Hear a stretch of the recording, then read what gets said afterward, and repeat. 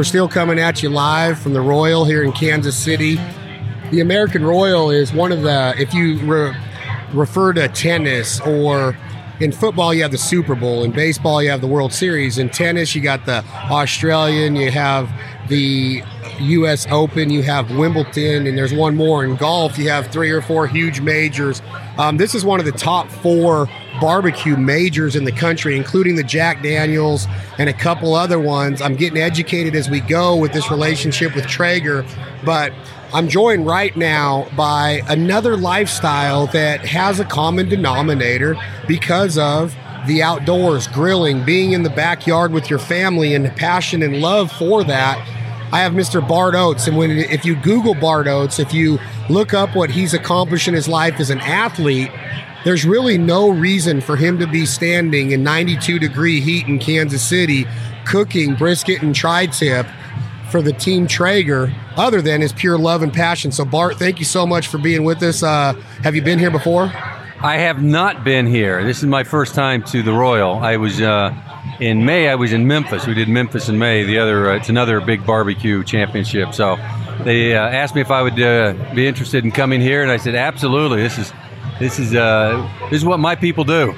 And when do you do a lot of barbecuing and grilling as a family man, as a hobby? I absolutely do. I grew up in the South in Georgia, and then been in the East in New Jersey for the last 35 years. You don't get a lot of good restaurants that have barbecue, so if I need good barbecue, I got to do it myself, and that's what I've done for the last 35 years.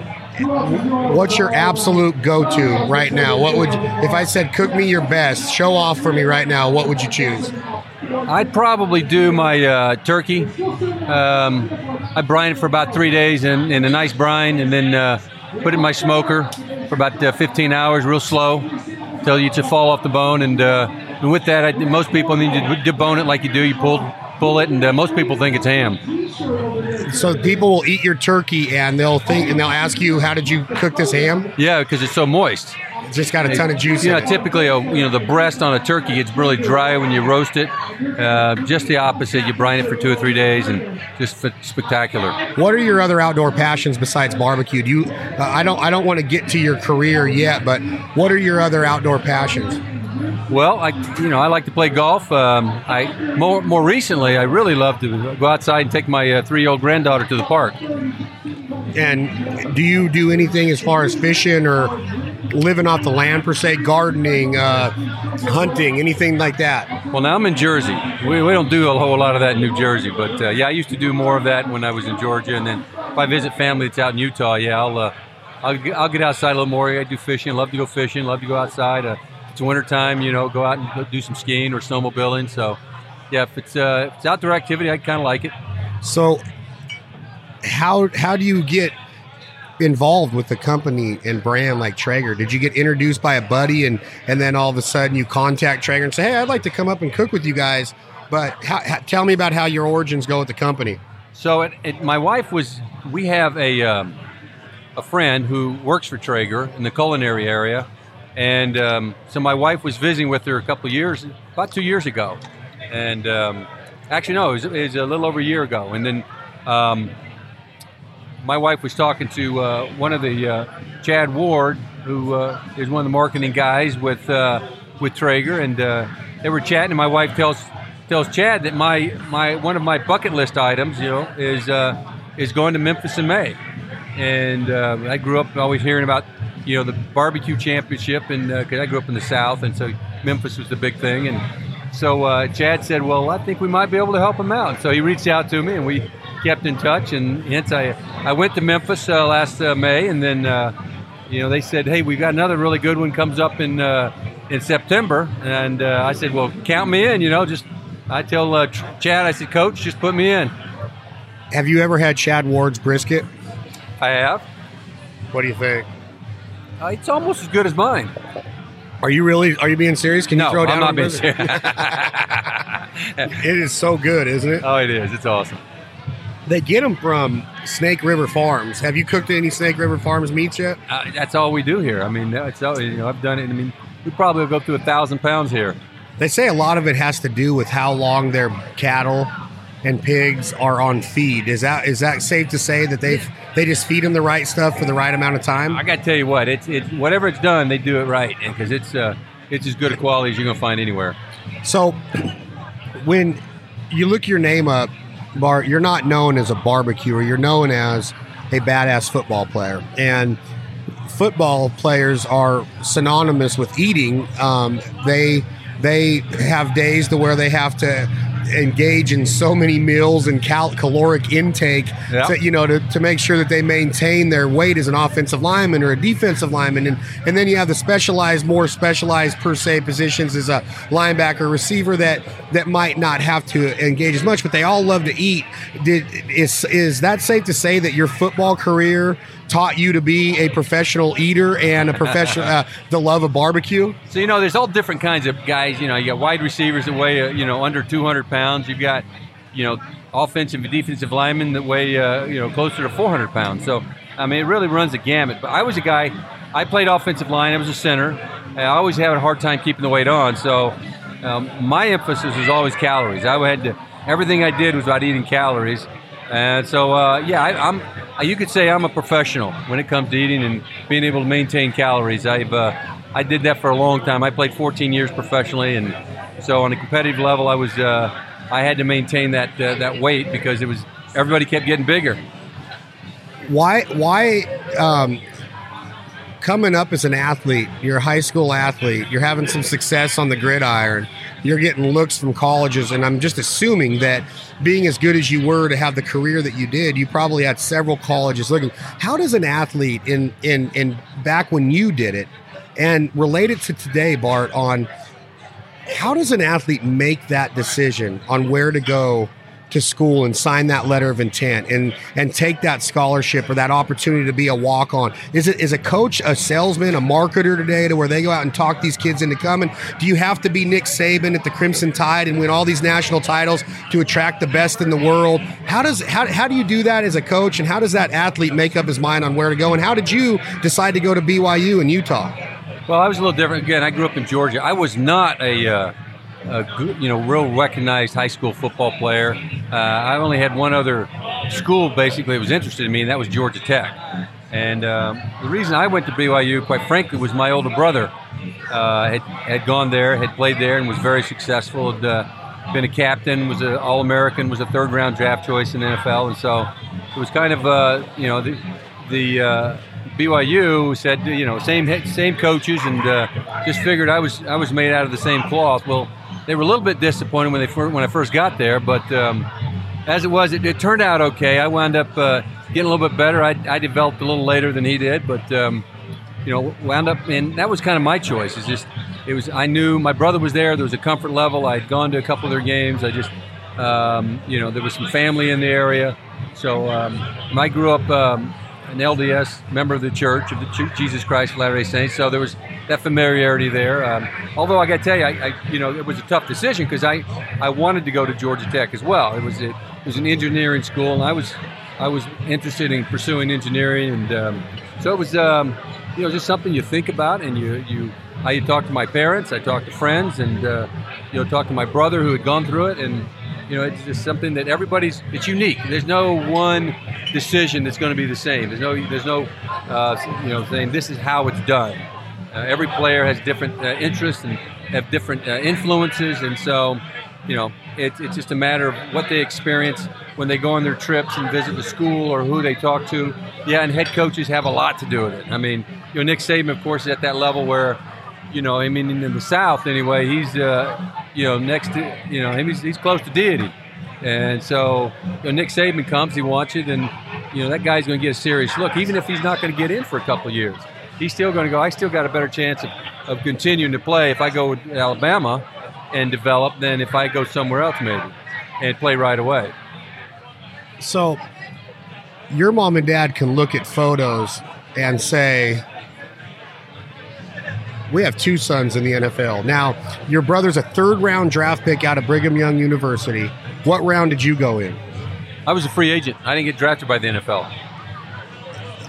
So you can become a free agent out of college and go for a tryout, or you go to the combine and run your 40 and do your bench press, or how does that work? No, so you have to get invited to the combine. There's only 300 some odd guys that are invited to the combine, and so there's a lot more guys graduating.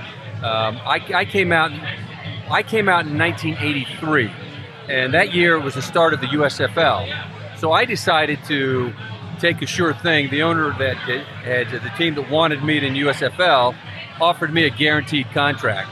I knew I wasn't going to be a really high pick. I might have been a 6th or 7th round draft pick in the NFL. So I decided to take the sure thing, take the guaranteed money. I didn't expect to play much. I was a pretty good college player, but not great. I wasn't one of these guys that was going to be a first rounder and a shoe-in. Very likely I could have gotten drafted in the mid-round, got put on a team I didn't get a good fit in, and I would have just got lost in the mix. As it was, I knew I had a chance going to the USFL. I'd be the starter and be able to kind of improve my trade. And that's what we did. I came from a passing school, BYU. USFL, I went to Philadelphia Stars. Jim Mora was the head coach. We were a running team. It was a pound and ground, and so I had to learn how to run block. And so helped me improve my trade so that when I did go to the NFL, I was competitive enough. I don't think I would have made it had I come out that first year. I needed those 3 years in the USFL to kind of hone my skills. Is there a such thing as the USFL anymore? No. USFL only lasted 3 years. And then they said they were going to transfer and move to the fall and compete with the NFL. Never did. Sued the NFL, and then there was a long, protracted lawsuit, and one thing or another. They never played again. And NFL they are what they are today.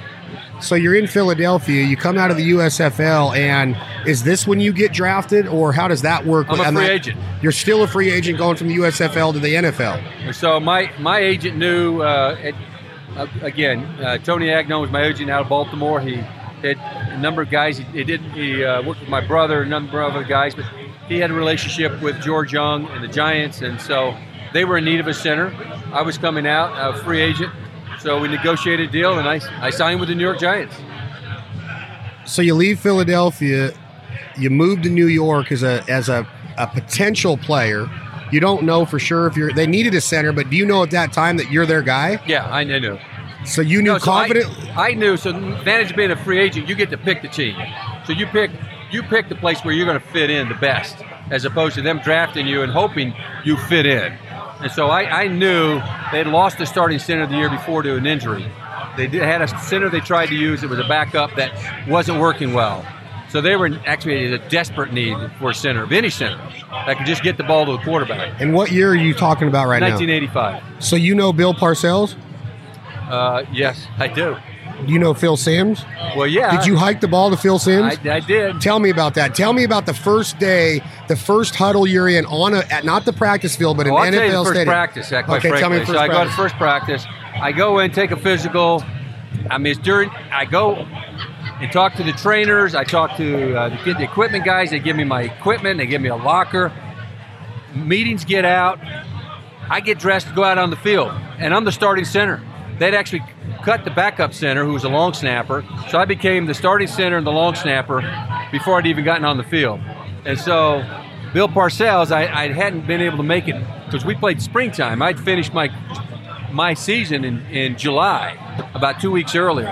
And I was tired, and I kind of said, I'm going to sit down for a couple of weeks. So he's a little upset at me because he had a guy that was being a center that wasn't working. It was messing everything up. And he figured I was holding out for various reasons. I was just holding out because I was tired. I'd played 21 games. And I came back, and he was a little upset with me. So we did a punt drill. It was the first drill we did after warming up. I get out there, and he makes us cover all the way. Usually in a punt drill, you just kind of cover 10 or 15 yards. They call cover your lanes. You spread out the 11 guys so you don't have any big holes for the return guy. So he made us, instead of just covering your lanes, he made us just sprint all the way down and cover. And about the third one, I wound up pulling my hamstring. I tear my hamstring about the third one, and now again, they'd already cut the long snapper, so they got nobody that can snap. Their guy that just signed as a starting center tears his hamstring. I'm done. I can't play for like 3 weeks now, and he is just living because it puts him in a huge bind. Wound up missing the the last preseason game, I missed. I don't start the first regular season game, although they taped me up real tight. I hobble out there just to do the snaps or punts and field goals, and then I wound up starting the second game of the season. And fortunately, I was blessed not to be hurt, and so I wound up starting the next every game for the next 9 years. 9 years. You say it like it's not that big of a feat or with a grain of salt, but you start every game for the New York Giants for 9 years, or was there different teams in there? No, it was New York Giants, yeah. So at this time, being the center for a coveted quarterback like Phil Simms wore, correct me if I'm wrong, Bart, but he wore number 11. He did, yep.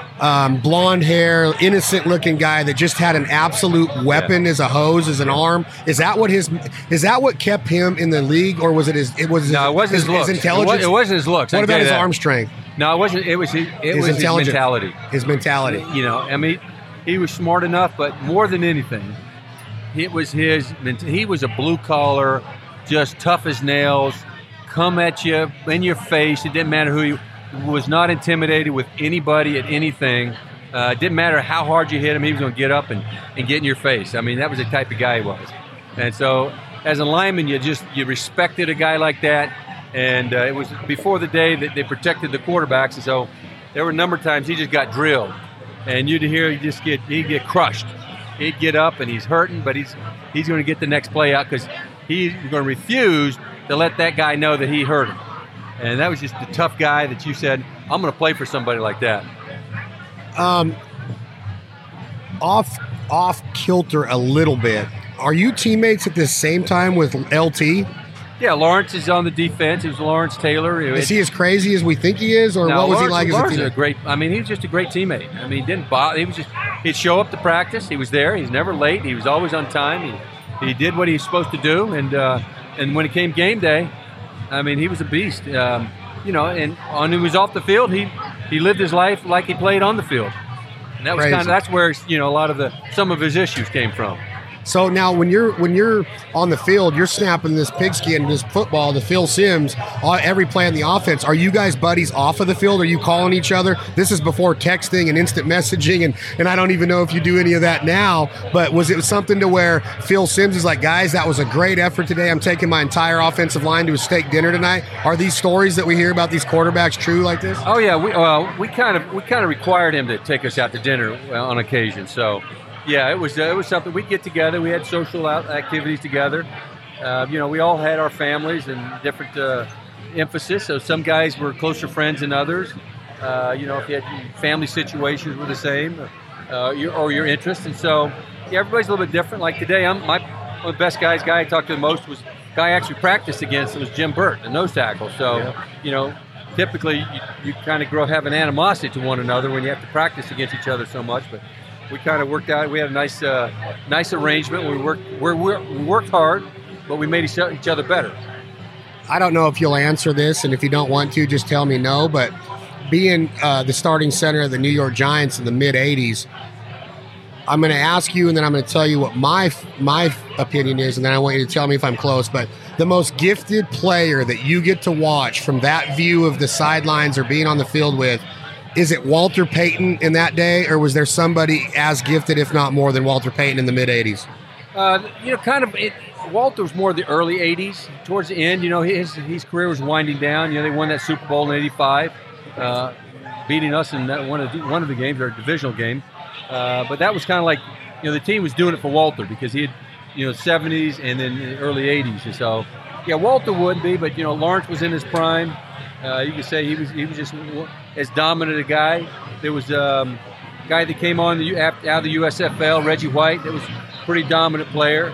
We had some other guys that, from a defensive standpoint, I'd look at guys, Michael Carter from the 49ers, and we had Jerry Ball for the Detroit Lions. And, there were guys on the Redskins had a really good front four, Dexter Manley and Charles Mann, and Darryl Grant. So, there were a lot of really good players there. They say which one was kind of stood out the most. I mean, I was fortunate to be able to go to San Francisco and, play with Jerry Rice and John Taylor and Steve Young. And, Deion Sanders was on that team and Richard Dent. So, I mean, it was kind of a who's who. You would snap the ball to Steve Young, and then he would throw a touchdown pass to Taylor or Jerry? Pretty much. I just sit there and watch. Sometimes I completely miss my guy, and he still couldn't get there in time. That was an amazing team. That offense was after awesome. 9 years of playing a smash mouth offense with the Giants, and then going to San Francisco, where it's just a smooth and just angle stuff and just threw the ball. We stretched the field. I'm like, that was like going to heaven almost. As the center, do you wear a wristband with the plays on your arm? No. Or do you just have everything memorized that the offensive coordinator and Parcells goes over all week? If you're playing the Niners or the Redskins, you have a specialized. You gotta protect the 2-hole. You gotta block down. It all depends. Yeah, there's right. so much. There's so much that goes into an offense. How do you memorize all that? So yeah, football. I mean, the unique thing about football is it's precise. There is an assignment on every play for an offensive player. There's 11 assignments, and if you execute perfectly, then it's going to be a successful play. And if one of you guys break down, it can be a disaster. So you practice starting in camp.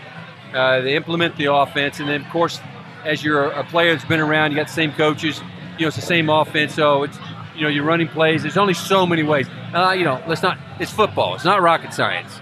There's only so many ways you can run a play.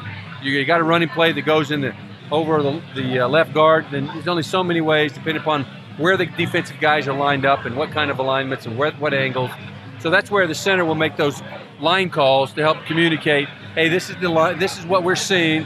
This is what we're going to block this play on. We're going to block it like a 43, or we may block it like a 34. We may block it like a 43 offset or strong. So it really depends. You make that call, and then because of the practices you've got and just the repetitions you have, you just know what you got to do. Did you ever forget? Honestly, did you ever? Sure. You would forget, and you wouldn't forget, but you would misinterpret sometimes. You'd say your line mate would see it one way, and you saw it a different way. And so that's where communication is. Just as long as you can communicate, because there's a lot of verbal communication going on. That quarterback is saying his signal, and you're making calls to your lineman, and so he's responding back to you. So that's going on. You're trying to make those as you listen to the quarterback to make sure that cadence is on 1, is on set, is on 2, so that you snap the ball and you're on at the cadence. Is there a feeling of letdown or a feeling of, I don't know if retribution's the right word, Bart, but if Phil gets smoked and his ribs get cracked, do you hold yourself accountable even though it might not have been your mistake or your missed block?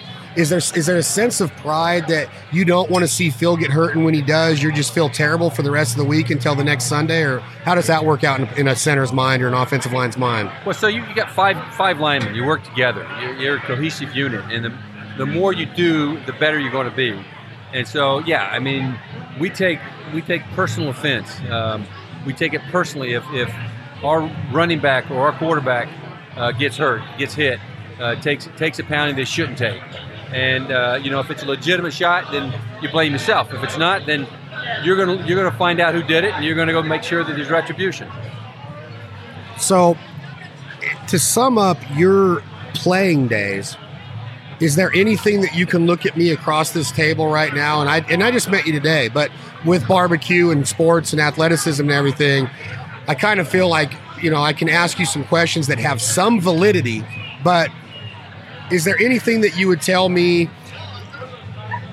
you would want to change with what you did, with the way your career went, or are you just so humbled that you were a free agent and got the opportunities that you did? And obviously there's a such thing as execution and capitalizing on opportunities, which I feel that if I wrote a book on Bart Oates, that you did that. You capitalized on every opportunity put in front of you, and you probably still do that as a man today. But is there anything that you would change in your playing days? Not your career now, but not your family life, just your playing days. I came in with very low expectations because of kind of where I was. I saw my brother. I knew the realities, and so I didn't come in with any realistic expectations. Being on 3 Super Bowl championship teams, going to 5 Pro Bowls, I was blessed. I suppose the only thing I can say is, I'd want 4 instead of 3. So, yeah. So wait, say that last sentence again. How many? I suppose the only thing I could say is I would prefer to have 4 Super Bowl rings instead of 3. I say if there's anything better, what's better than having 3 Super Bowl rings? That's having 4 Super Bowl rings. And where'd you win these at? Well, I had 2 with the Giants and 1 with the 49ers. What years with New York? 86 and 90 seasons for the Giants and 94 season with the 49ers. Is there one that stands out that tastes better than the other one? It's like asking me which of my 3 kids I like the most. Well, you can tell me, Bart. Listen, they're all unique. The first one was the one that I dreamed about playing the Super Bowl since I was a little kid. That's what you dream as a football player. Then you make it. And then my second one, it's like we were this underdog team. Phil Simms got hurt. Our starting running back got hurt. We had all this adversity, and yet we overcame it and won. And then the last one was the 49ers. After the Giants said, we're ready to move on, we think we got somebody else. And it was kind of like an affirmation that, hey, you know what? I can still play this game and still contribute to the success of a team. If you don't want to answer this question, Bart, just tell me to move on. But if I assume that some of your kids are boys and or a daughter, and they have a son, and you have a grandson that is 6 years old, and mom or dad comes to you and says, "Hey, Pee Wee and Pop Warner and youth football league signups are coming up." In today's society in 2018, with your career and with your stature and with your experiences on the football field, do you let your grandchild play football? Yes, absolutely. There's more awareness today.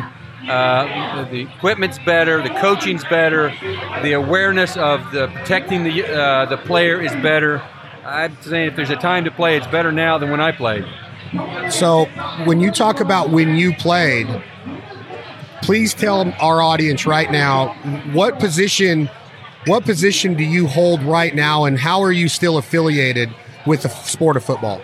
Well, I'm president of the NFL Alumni Association. I've been working with the Alumni Association for about 10 years. I've been a chapter president on the national board, and then took position as president about 9 months ago.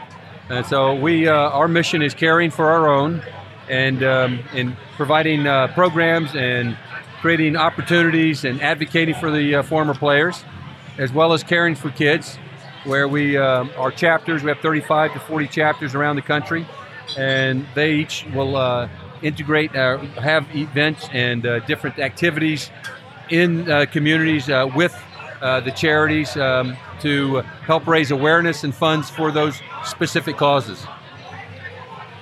Not too long ago, I was listening to a sports report. I believe they were in Philadelphia at an Eagles game. Might have been right before they won the Super Bowl last year or right after, but I heard some fans' reaction to a couple of the plays, Bart, about specifically they were geared towards the quarterbacks are too protected in today's football league. Yeah. You're a center, you're an offensive lineman, you've already self-proclaimed you had a lot of pride in protecting your quarterback, which you should, and you felt bad when he got ripped. Are the quarterbacks in today's game too protected to where it's almost taking the fun out of being a linebacker rushing the 2-hole or a 53 Cowboy slot or something where the rush is on? What is it called? What's the word I'm looking at? A blitz. Are they too protected? So I'm an offensive guy, so no. I mean, listen, you don't want to be paying a guy $20 million a year, and then you look at Aaron, Rodgers, first game, they cart him off the field. I mean, it's like collectively they went from this, our season's over with. You got this guy who's a $20+ million a year player, and they see, you're done. So, you want to protect guys like that. Does it take the fun out of the game? Yeah, the mentality of going out and saying, I'm going to hurt, because the mentality when I was playing is, hey, you want to hit him hard enough. You don't want to end his career, but you want to put him out of the game. And today that mentality's got to go. I mean, if you have that mentality, you're going to wind up with a lot of penalties and a lot of fines. I've always been interested in this part of football as far as I had a buddy of mine. I don't know if you recognize this name with your association with the league now, but Tony Cesario out of Colorado State, played for the Jaguars and the Saints, was a business partner of mine. Remember the name. He passed away of a heart attack 5 years ago on an elk hunt in Colorado, and his sister had agreed with the NFL to donate some of his brain matter to the league for the doctors to do research on his head. He was an offensive lineman, 2-time All-American at Colorado State, and drafted in the second round. Anyway, my point being is that he was a lineman. And they said that he was beat up as much as anybody that they had seen. And my question to you, Bart, is just because you're not getting smoked by a linebacker after you catch a pass across the middle, you're not Aaron Rodgers taking a shot to the ribs from a linebacker rushing the gap. Offensive linemen and defensive linemen are physical on every play with hands, these big meat claws hitting the helmet. I mean, they're taking some abuse too, right? Down there in the trenches as a lineman. I'm sorry, what'd you say? I can't remember that. Now, listen, so what they found is it's not the concussions, it's the subconcussive hits. It's the thousands of hits that you take, and that's where, the linemen are the ones that take the majority of those. Yeah, your quarterback, he'll get hit occasionally. Your receivers get hit. They may get 10 passes thrown to him a game. Other than that, it's not a real physical, at least particularly on the hitting up in the head and neck area. And so, that's what they found is that's, it is the CTE, is what they're thinking comes from these subconcussive hits. And that's mainly within linemen? No, I'd say with all players because there's, and it's not just football either. By the way, that's where the tension is there. But it's with girls soccer. It's the shaking of the head. It's hitting the ball. So there's other sports that have some of these same issues too. Where it's not owned by the NFL and by football. So you're saying that if a girl jumps up in the air in a soccer game and hits her head with another, that's where it could potentially be coming on plays like that where they're hitting heads or elbow to the head or whatever? It's not just those one, because those don't happen too often. You're not hitting heads and getting concussions. But you're heading, you're running, you're jerking. There's a lot of motions that are going to cause your brain to rotate and to move inside the skull. And so what we know is we don't know enough. All the experts that you talk to, they'll say, here's what we do know, but it's like an iceberg. The majority of it, just about the tip of the iceberg. The majority of it, you don't know why. You don't know what's happening. You don't know the physiological events and the results. And so you've got all this media jumping on board with an incomplete picture and saying, hey, this is what it is, when in reality, they don't know, quite frankly. They don't know the extent. I think it's pretty well, it's common sense that you can say, listen, that's got to have something to do with it. So let's start addressing it. Let's make less hitting. Let's be protective, better equipment. These things are common sense things. But as far as knowing exactly what's going on, they don't know yet. And that doesn't make you as a grandfather or father more reluctant to say, or at least promote a grandson or a son to put pads on? And with my second part of that, not at all. I don't understand. It irritates me a little bit to even have the question asked, quite frankly, because it just shows what the media has been able to accomplish in creating this confusion in the market, out in the world, in soccer moms going, oh my gosh, Johnny, I can't let Johnny play. Well, guess what? The vast majority of the people that played this game walk away, and like myself, I played 14 years professionally, 8 years between high school and college, 22 years competitive football. All right? I probably have CTE, but that doesn't mean I'm going to die like this forgetful guy with Alzheimer's. You know what I mean? And there's guys that get Alzheimer's and other diseases of that nature that never play football. And so we're trying to put it all there because of this, what I call this media hysterics. And that's what we got to get away from. We've got to start relying on what's the facts. The fact that I played the game. I know what it's like. And I'm completely comfortable, right? And I've seen guys. I know there's known risk involved. But there's also tremendous benefits of playing this game too, that you can learn from nowhere else. And so to sit here and say, no, I'm not going to play because of what this hysteria is out there, because it's not factual. There's some things about it, but it's incomplete. Until we have that information, I kind of know. I know more than what mom who's reading the paper knows. That much I do know. And with your knowledge of what you do know, Bart, is there a certain age that a kid should participate in full contact tackle football? What is that age? Me, personally, I'd say not before 12. Not before 12. That's me. I know guys doing 10, 8, but I would say before 12, there's a lot of others. There's limited contact. There's flag football. There's other alternatives that didn't exist when I was playing. And I started playing as an 8-year-old playing tackle football with full gear. So you're saying 12 years old. Now, does that mean that kid's got about 3 years from 12 years old to 15 is when you're a freshman in high school?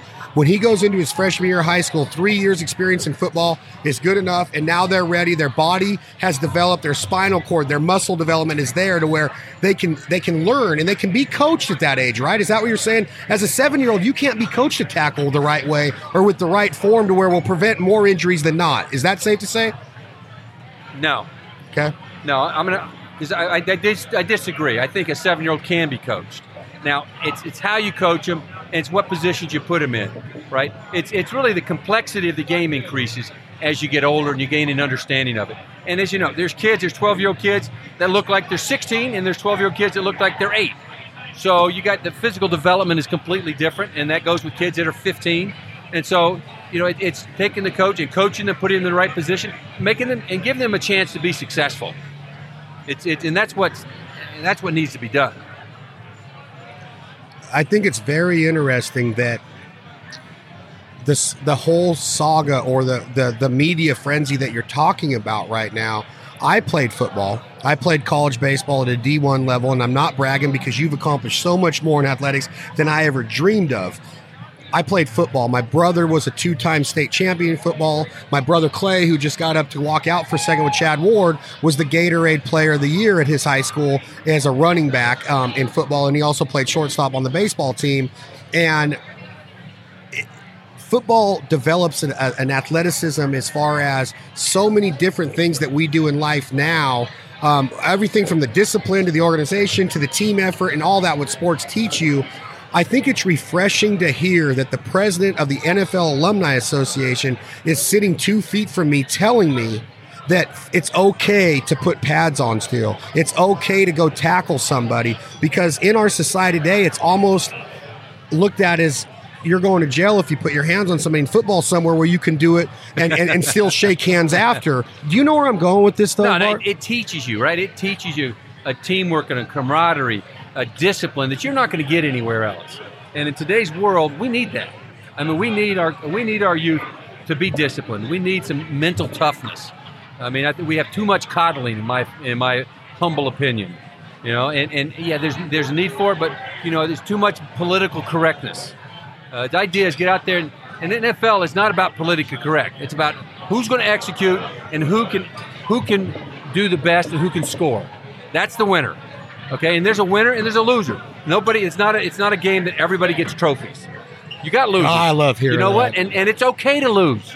Doesn't mean that you're a loser in life. Losing just teaches you. It teaches you as much as winning does. It teaches you more. Teaches you more. Teaches you how to win. It teaches you what you don't like. It teaches you how to be better and gives you motivation. I mean, it's a game that teaches you about life that you apply. I mean, I've got a mental toughness. I'm not that most men, but I got a mental toughness that's from playing football, playing hardcore, right? Bill Parcells, it required accountability. I was just talking to a guy today. I said, football, it's about accountability. Every day. I mean, you're going to watch the film, and they're going to be coached, and they're going to see, and you're going to see yourself. You're accountable every day, every game, every practice, every play. And that's what we need. And too many, it's about, hey, being willing to be accountable and doing and paying the price to be successful. Times have changed, there's no doubt about it in sports, right, Bart? And you played in the mid-'80s and the early '90s, and you won 4 Super Bowls. 3. Wish you would have won 4. That's right. Times have changed financially with these players. Is it bullshit? And I apologize for cussing, but do you ever get upset with the earnings that professional athletes make in any given respected sport, whether it's basketball, baseball, whatever? Do you ever get upset right now of like, hey, I did the same thing, and these guys are making $20 million a year? I got to tell you, not once. No, not one time. These guys, it is what it is. I mean, the games professionally have gotten better. They market themselves. They're making more money. Players have taken advantage. They're making more money. Good for them. Hey, listen, I mean, would I like to have made more? Yeah, but listen, I was blessed. I expected to play 3 years in the USFL, get enough money to pay for my law school education so that when I finished law school and got my bar and passed the bar, I wouldn't have any debt. I happened to play a little bit longer, so I was just very, very blessed. Being an alumni of the New York Giants at one time in your career, how do you sum up what just happened with the receiver, the contract that he got, his credibility as a citizen, his celebrity, his haircut, his homemade videos that he makes to market himself?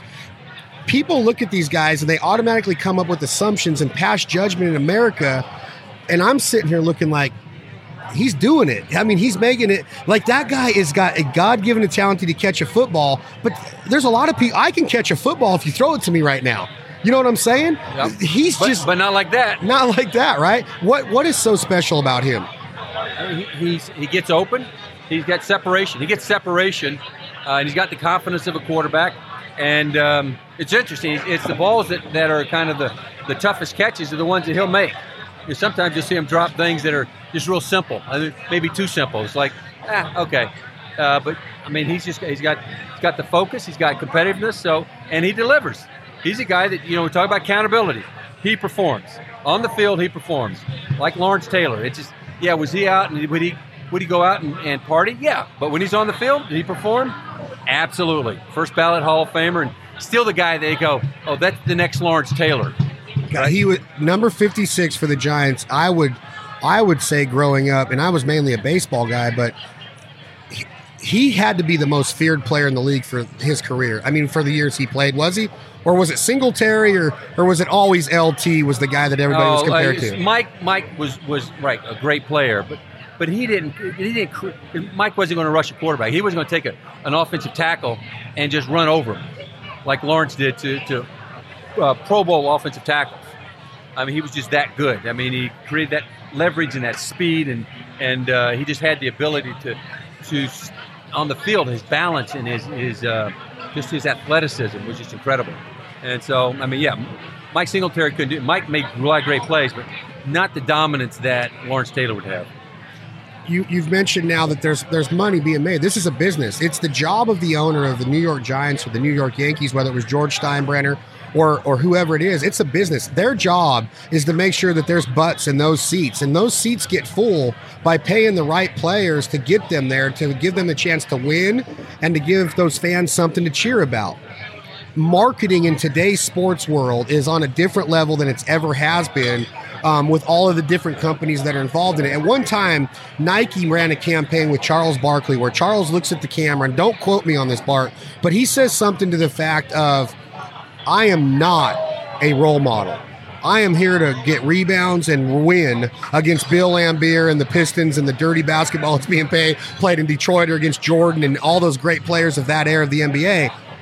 Does that ring with you, or are sports guys held at a different level? If Bart Oates walks out on the football field and a kid asks him for his autograph and he's too busy, is he really the a-hole that he's portrayed as, or is it okay to say no, or are you a role model? So do you want Bart Oates, the attorney, or do you want Bart Oates, how Bart Oates personally feels? Personally feels. Oh, personally, I think guys should be a role model.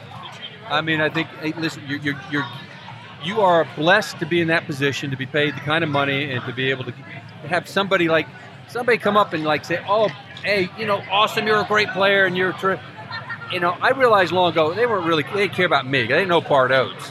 They knew the guy at number 65 that played for the New York Giants. That's who they were, that wasn't me though. That's what I did.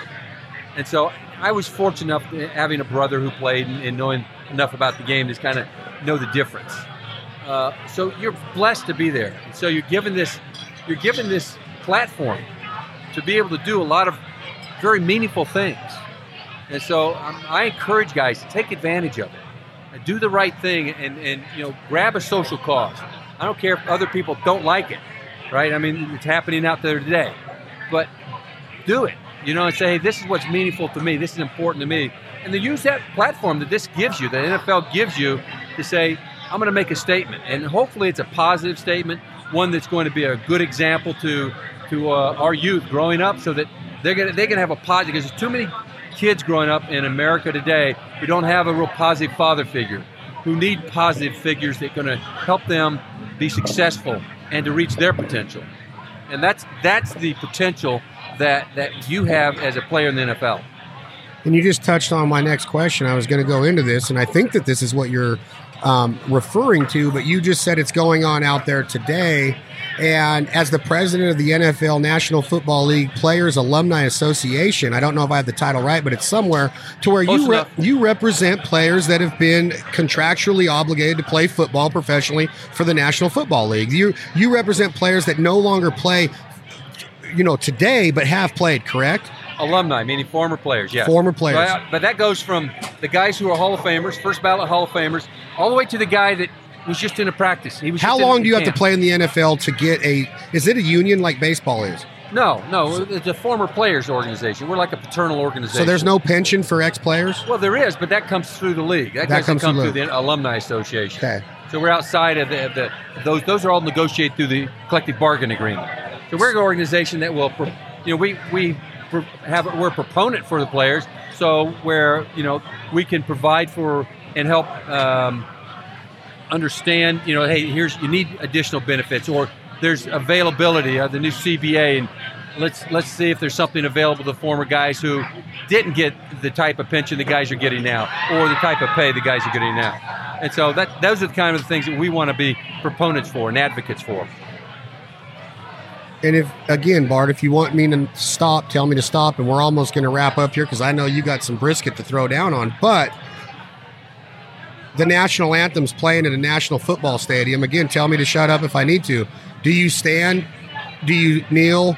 Do you don't come out of the tunnel? Or does it matter? To each their own? You're representing the alumni. How does the alumni feel about that? And where do you see this going now that Nike just signed Kaepernick to this big ad campaign? And Kaepernick's a face of the NFL, even though he hasn't had a helmet on in 2 seasons.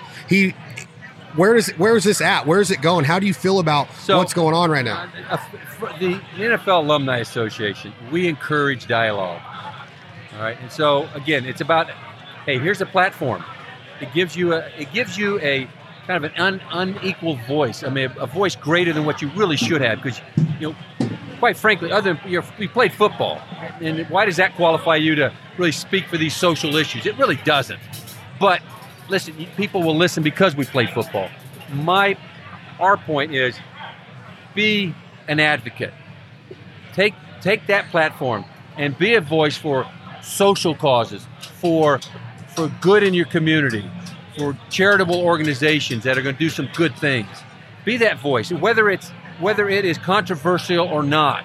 Be a voice. But on the other hand, be respectful of someone else that has a differing opinion, and allow them to have a voice and respect that voice.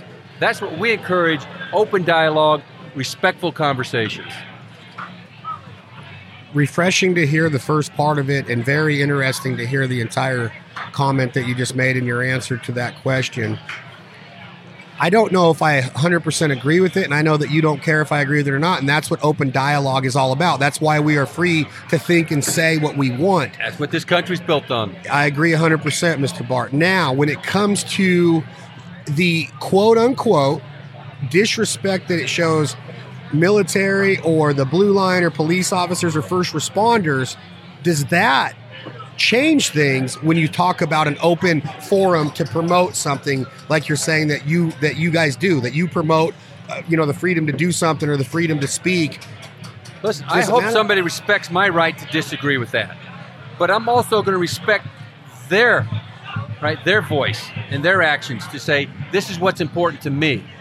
I can agree or disagree. That's right. That's my right to do so.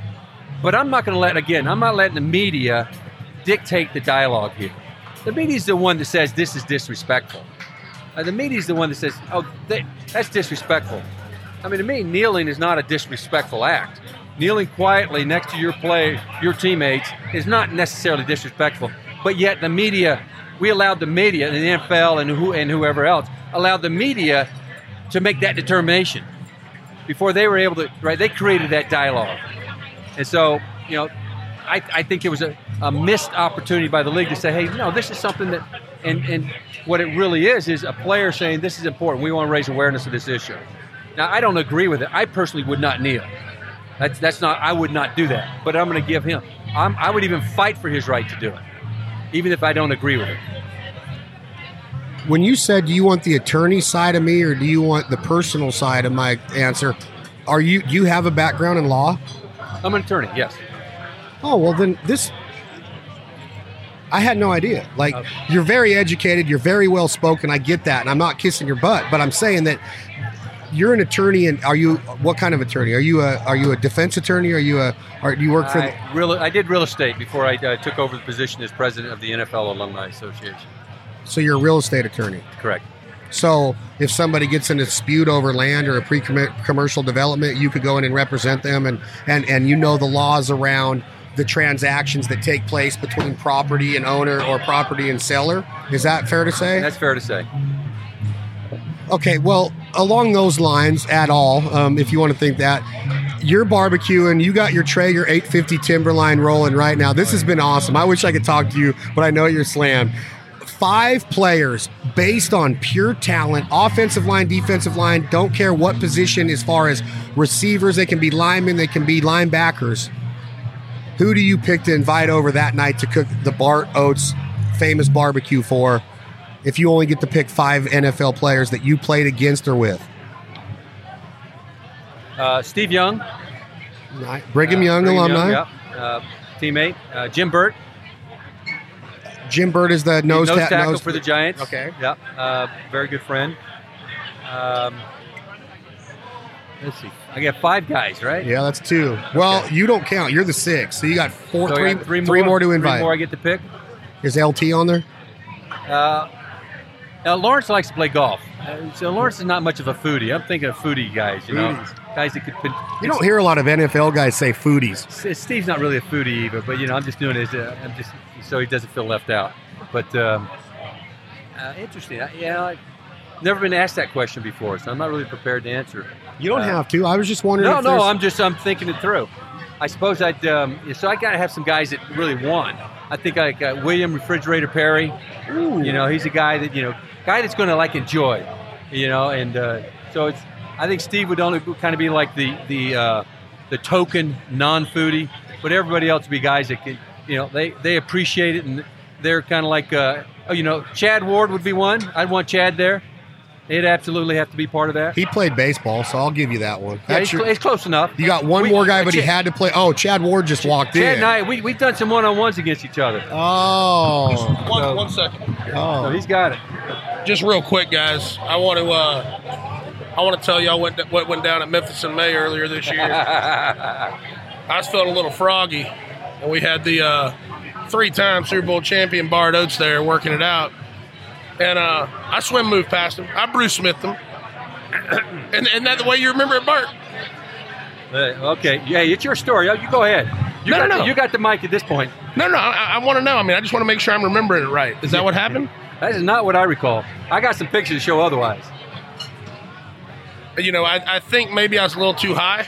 Yeah, you gotta work on getting a little lower, a little more knee bend. I don't know if you know, but I've been working with a strength and conditioning coach and a bull rush coach. I'm gonna be ready right before you go to the airport. I'm gonna let you get tired out, and we're gonna do 2 or 3 downs. See what happens. Maybe 3 downs. Best 2 win. Are you sure? Because you were kind of sweating last night when you got back to your room. Oh, we got to tell that story real quick. So, I love Bart, and Bart got involved with the brand here about 6 months ago, and it's just fun hanging out with the guy. So he gets checked in early. He gets checked in early yesterday, and they don't have his room ready. So he hits me up and he says, "Chad, can I bring my suitcase up to your room and change it?" I'm like, "Yeah, come on up." So he comes up, changes. We come over here, start doing business. And last night, down in the Power and Light District at a concert, and he goes, "You at the hotel?" I was like, "No, buddy, but I can get you in my room." So I call the front desk and say, "Hey, can you give Bart Oates a key to my room? He's got to go up there and get some stuff." Bree takes care of it. Sure, no problem. 1:30 in the morning, I'd get back, 85 degrees with the heat on. So you know what? So I grew up, listen, you're around the locker room, it's like, what the cardinal rule you have is you never let anybody have access to your room. I would never let another player. And so it's not Chad my Ward fault. done messed but up. Chad Ward, it's his fault. It's like never give somebody access to your room. So he had that cool down to about 62, and so I put it over on heat up to 85. On purpose, or you like it at 85? You were messing with him. This is his room. You're messing with him. No, I don't want 85.